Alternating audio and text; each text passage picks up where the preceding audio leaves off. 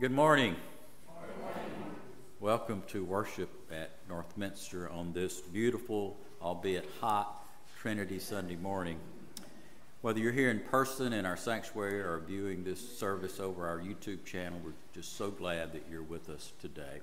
And if you're visiting with us, we offer you a special welcome and hope that you'll feel free to participate in all aspects of our worship service. That includes communion. And for all of us, as I say every week, and this is something that Welton used to tell us all the time, that our first gift of God in this service is the gift of our presence here. And so to acknowledge your presence, and if you're comfortable doing so, if you would get the attendance register that you'll find there in the hymn book holders on the inside aisle and complete that, we would appreciate that. This afternoon at 5 o'clock here in our sanctuary, we're in store for a special treat. Our own choral scholar, James Wright, you know, the one back there with the beautiful bass voice, and Leslie Hobgood, who are both students at the School of Music at ULM, will present a concert here. They've both been accepted to further study this summer in some prestigious venues away from ULM, and this concert will hopefully raise a little spending money for them. Isn't that right, James? The concert's free, but of course, since we're trying to raise a little money for them, donations are encouraged. So please plan to be here this afternoon at 5 to help support these two talented young people. You will notice this morning there are 5 tenors in our choir. Let me tell you, any choir anywhere would be happy to have 5 tenors. And you know, over the years, a few times, there have been times when I was the only tenor. So, I'm really thankful that we have 5 tenors this morning. And we're thankful, as we mentioned last week, that several of the folks who are at ULM this summer, or this June actually, working on their Master of Music Education, did I get that right, Debbie? Are with us, and there are 3 today, and that's Aaron and Dylan. Dylan's new today. Aaron was here last week. Singing tenor, thank you guys. And also Larry Scott, who sings bass. So thank you for participating with us for June. And please remember that our mission trunk emphasis this month is the Ronald McDonald House. You'll find more information about its needs in the insert in the order of worship. So please help fill our mission trunk for this worthy cause, and thanks to those of you who have already helped fill the trunk. We're thankful to Marilyn Decker for the beautiful floral arrangement on the communion table this morning. Marilyn, thank you as always. And after the service, as always, please feel free to come up and take some of the flowers to brighten yours or someone else's week. And as always, please review the announcements or opportunities in the order of worship, or the insert in the order of worship, or check out our newsletter. Now let us worship God together.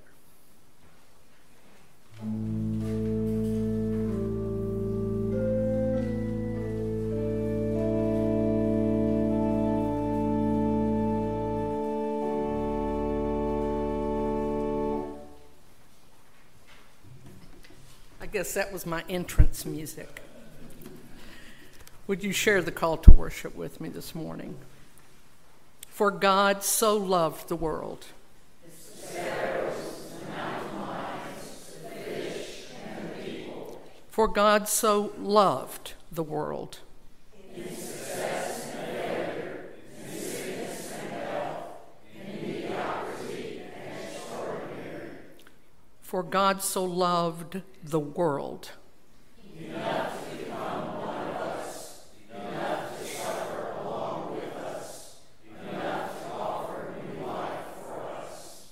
For God so loved the world. Let us worship God.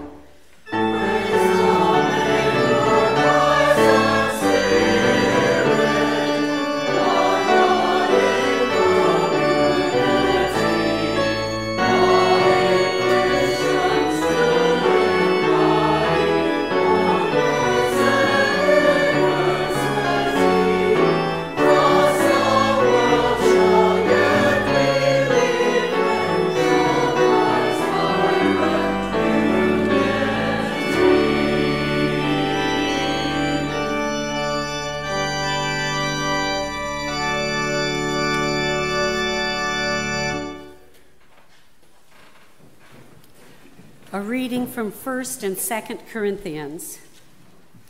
Now, there are varieties of gifts, but the same Spirit. And there are varieties of services, but the same Lord. And there are varieties of activities, but it is the same God who activates all of them in everyone. To each is given the manifestation of the Spirit for the common good. Examine yourselves to see whether you are living in the faith. Test yourselves. Do you not realize that Jesus Christ is in you? Unless indeed you fail to meet the test. I hope you will find out that we have not failed, but we pray to God that you may not do anything wrong, not that we may appear to have met the test, but that you may do what is right, though we may seem to have failed. For we cannot do anything against the truth, but only for the truth. Words to stir our minds. Thanks be to God. We're going to do the pastoral prayer a little differently today, and I think you'll enjoy getting to know a writer that writes so very well, words that could have been written yesterday. You know, there's a phrase we say and have heard so many times when someone has a loss in their family or there's trouble. We often say, you will be in my thoughts and prayers. Most often meant with very sincere care and feelings. It is a go-to phrase, though, when we just don't know what else to say. With all the heartache, the sickness, the death, the tragedies in daily life, we see on social media all the time, people asking for prayers. We see it on the news, we hear and read what they type a lot on social media, and a lot of times, you'll be in my thoughts and prayers. If we just talk of thoughts and prayers, by Carolyn Winfrey Gillette. Carolyn carries it much farther for us. Even though this was written in 2017, how appropriate for today. This morning I ask you all to join with me in this prayer. We will sing all 4 verses. You will know the very familiar English melody. And please remain seated and pray along with me.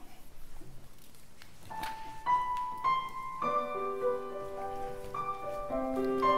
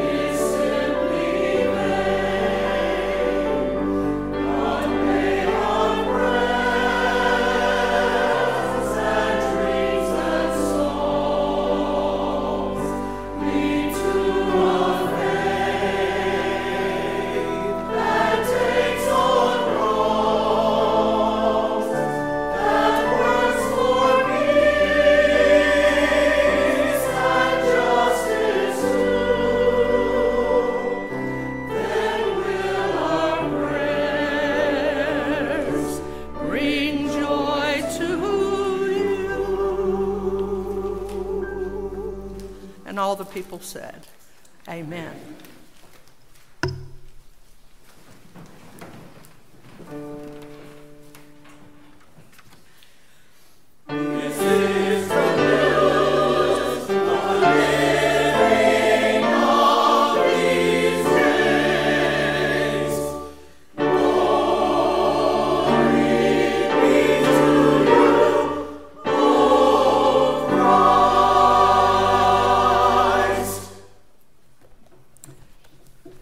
Let us stand for the reading of the gospel. Coming from the Gospel of John, when the Counselor comes, whom I will send to you from the Father, the Spirit of truth who proceeds from the Father, he will testify about me. You also will testify because you have been with me from the beginning. I have told you these things to keep you from stumbling. They will ban you from the synagogues. In fact, a time is coming when anyone who kills you will think he is offering service to God.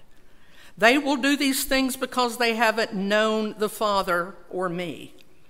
But I have told you these things so that when their time comes, you may remember I told them to you.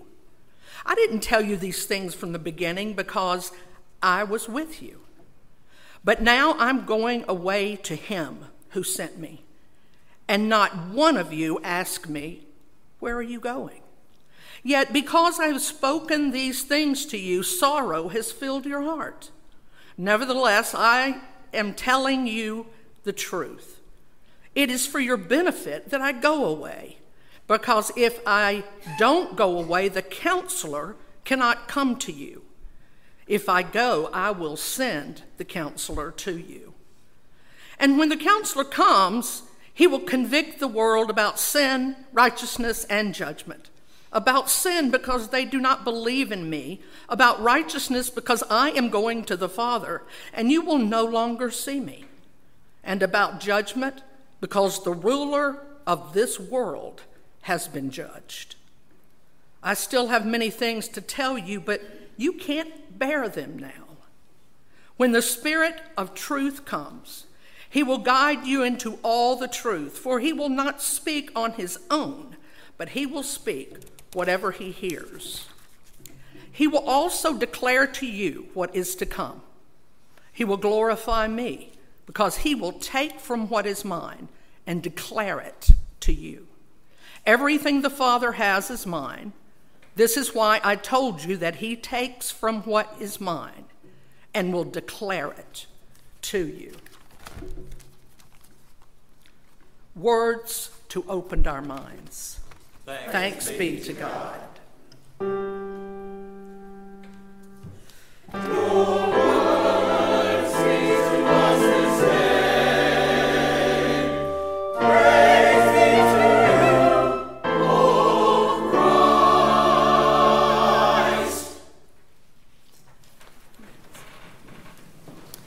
Well, as I look around, I see Reverend Dr. Welton Gaddy and Reverend Dr. Darrell Cluck, and there's Reverend Wyndham and Reverend Dr. D.H. Clark, and why am I up here on Trinity Sunday?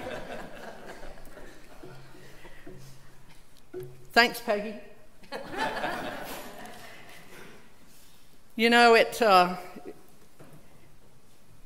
is a difficult subject for many of us. I hope I don't step on toes. Please, if I do, do not email me. Do not send me ugly letters or messages. Just live with it, think about it, and pray for me if you disagree. In 1804, Thomas Jefferson had already drafted the Declaration of Independence. He had built Monticello and was nearly halfway through his presidency. But in that year, he decided to take on his most ambitious project of all. President Thomas Jefferson, decided to rewrite the New Testament. Well, not rewrite exactly. He didn't want to add anything, He just wanted to remove all the stuff that didn't make sense. There were inconsistencies, implausible stories, and most of all, there was all this confusing stuff about God being Father, Son, and Holy Spirit. Now, if you came from the old Southern Baptist Church, they scared us to death by saying Father, Son, and Holy Ghost, because all I could think of was Casper, but at least he was a friendly ghost.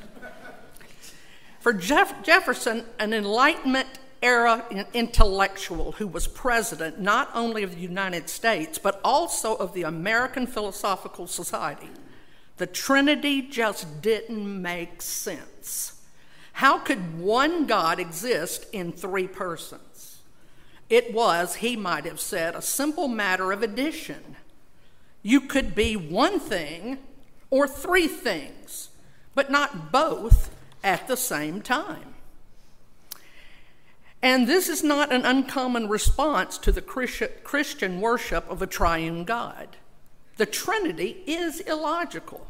It's unmathematical. So why don't we just straighten it out once and for all?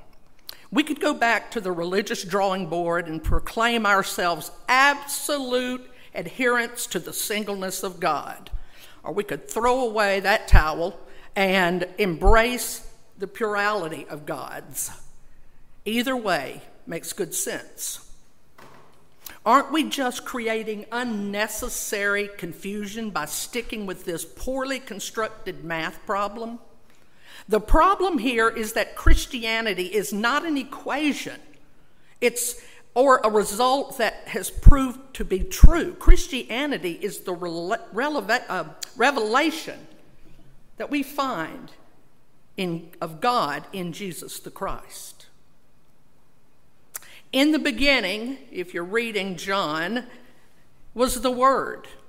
The Word was with God, and the Word was God, and the Word said, wait, what? What do you mean the Word was with God and the Word was God? Which is it? But rather than clarifying this doozy of an introduction, John goes on to tell us that this very same Word of God, the one who is both distinct from God and who is God, took flesh as a tiny, helpless baby in the middle of nowhere Palestine. That God of the Son was also the loving friend of Mary, Martha, and Lazarus. That the Word of God himself died on a cross and in doing so destroyed death itself. And if all of that weren't complicated enough, we also have to wrestle with today's gospel in which Christ speaks of the Holy Spirit. This is the life breath of God, the active love of God.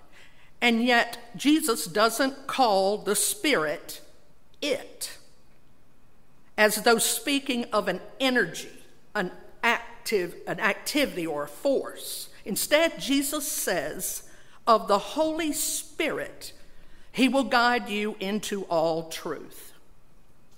This is the same Spirit of God whom we see hovering over the waters of creation in Genesis, transforming judges and prophets in the Old Testament, the Spirit who St. Paul tells us can be grieved by our actions, who speaks in the hearts of his faithful people, teaching us to pray and coming alongside us as an advocate and a guide. No doctrine of the Trinity appears in the New Testament. Trinitarian words about God show up in Christian believers' correspondence with one another and in the liturgical materials used in Christian worship. But no developed doctrine of the Trinity can be found in the Bible. That came at least 200 years after the ministry of Jesus. Two of the earliest Trinitarian statements about God are found in today's scripture Mara read earlier. In his benediction at the conclusion of what we know as 2 Corinthians, Paul wrote, "The grace of the Lord Jesus Christ, the love of God, and the communion of the Holy Spirit be with you all. Similarly, in his earlier correspondence with this same congregation, Paul wrote of varieties of gifts from the same Spirit, varieties of services from the same Lord, and varieties of activities from the same God. Clearly, this early Christian theologian comfortably interchanged references to Christ and to the Spirit with comments about God. Well, what do we make of all of this? What do we make of the Father, the source of all that is spoken of, not as a theory about why there is something instead of nothing, but as a person who loves each of us infinitely, who grieves with us over our smallest worries, who numbers every hair on our heads? What do we make of the Word of God, who is not an inspiring message or an important set of instructions, but a person who gives himself to us in his incarnation, and he gave his life for us on the cross? What do we make of the Holy Spirit, who's not like a Star Wars force or some fuzzy feeling, but a person who takes up his abode and lives in our hearts, and who offers to make our lives living signs of goodness and love? We are sometimes tempted to think of the Holy Trinity as a technical theology or the misguided math of a primitive age, but in fact, the belief in one God who is Father, Son, Holy Spirit is the living heart of the Bible's revelation of God. And yet, what impact does the faith in the Trinity have on our lives? Well, I'm going to tell a story and it looks like I added it at the last minute because I had to find it when I got to church in one of Dr. Reverend Welton Gaddy's books. What impact does faith in the Trinity have on our lives? Dr. Gaddy wrote this: when I was ordained to the ministry in West Tennessee, tradition demanded that a candidate for ordination undergo an examination on doctrinal integrity. The ordinating council designated a person to function as the examiner. I feared that it would happen, and it did. My questioner asked me to explain the doctrine of the Trinity. I wish I could have been a fly on the wall. Thankfully, Welton writes, as I collected my thoughts, or squirmed in a manner as if to indicate I actually had thoughts about the Trinity, a wise friend spoke up. Must have been a really good friend. Directing his comments to the examiner, my friend said, I'm not sure any of us will really know if the explanation the candidate gives is correct or not. So, before he answers your question, would you first explain the Trinity to give us an idea of what to consider? Welton writes, wiping the sweat off his brow, I'm sure, I didn't even have to discuss the Trinity, much less attempt an explanation of the Trinity. Thank you for sharing that with us, Dr. Gaddy. Isn't it something that we can reflect upon one Sunday a year and then safely shut back in the catechism where it belongs, this thing called the Trinity? We often confuse knowing and knowing. If I say to you, like, do you know Joe Biden? You know Joe Biden, right? You'll say, of course, he's the president. But if I then say, well, will you text him and let him know that I won't make it to the White House for dinner tonight? You'll realize that I didn't mean, do you know about him, but do you know him? Do you have a relationship with him? Are you pals? We sometimes imagine that the doctrine of the Trinity is useful for knowing about God, as though it were necessary to get the facts straight. But understanding the Trinity is not about holding the correct opinion on God's nature. Instead, it is the starting place for knowing God. To believe in abstract forces, explanatory hypotheses, or good or bad math problems is to hold a set of opinions on the truth. But to come into relationship with God, the Holy Spirit, the Mother, the Father, the Comforter, whatever you need to call it, is to feel God praying in your heart, to feel God pulling you up into a life of ever-increasing selflessness and true joy. This is to begin to build a real friendship, be pals with God. To know the love of Jesus, fully God and fully human, to see how much God incarnate cares for each of us, to feel the living Word of God walking with us, helping us to transcend all that keeps us from living a life of love for God and neighbor. This is to begin to fall in love with God. To worship our Heavenly Father, Spirit, Creator, Mother, Comforter, is to know that we can stand not as unimportant mortals, but as God's beloved children, as co-heirs of the heavenly kingdom.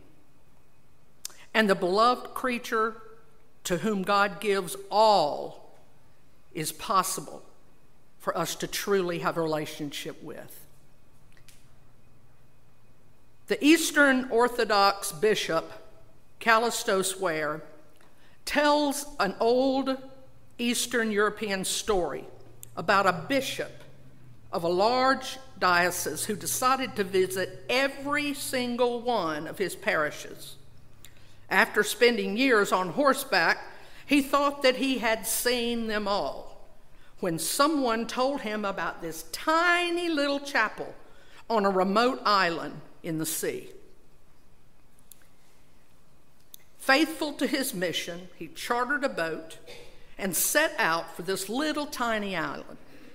Upon landing, he found it to be desolate, very desolate spot, inhabited only by 3 old men.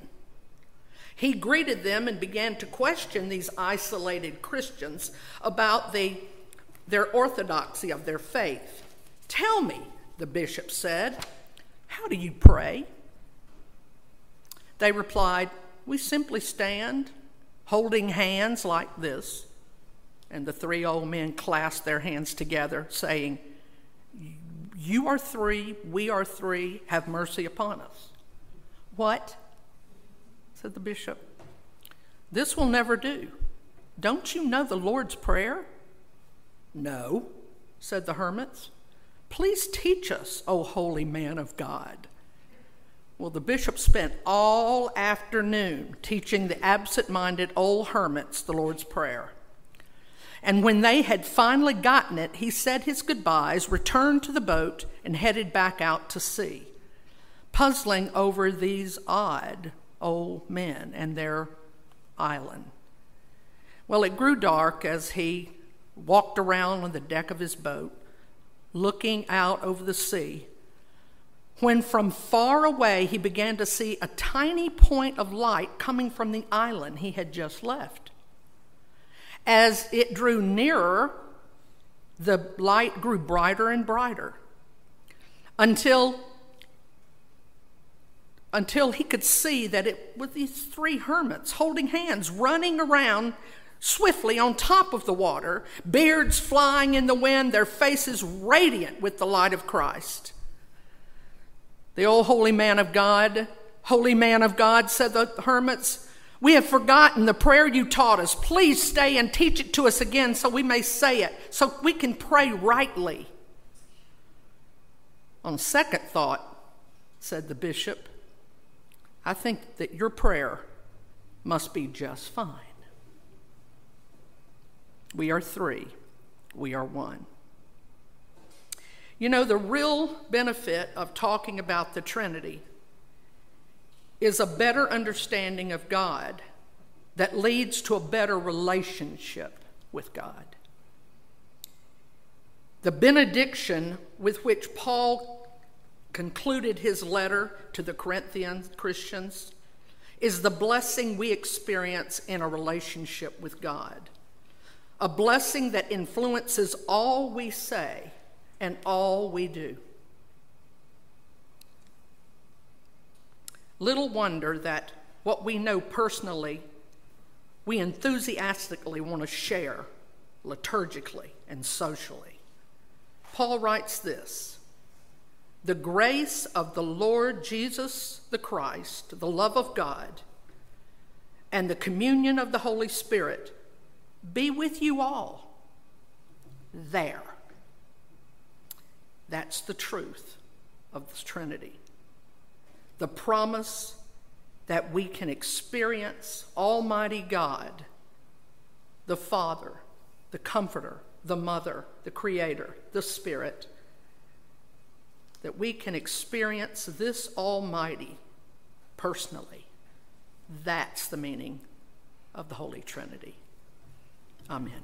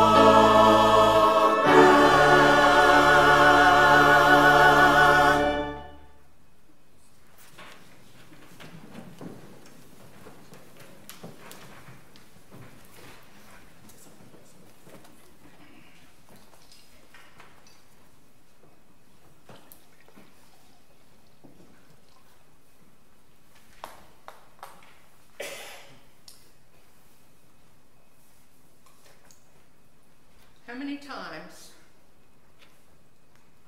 have we been right here together to share the broken bread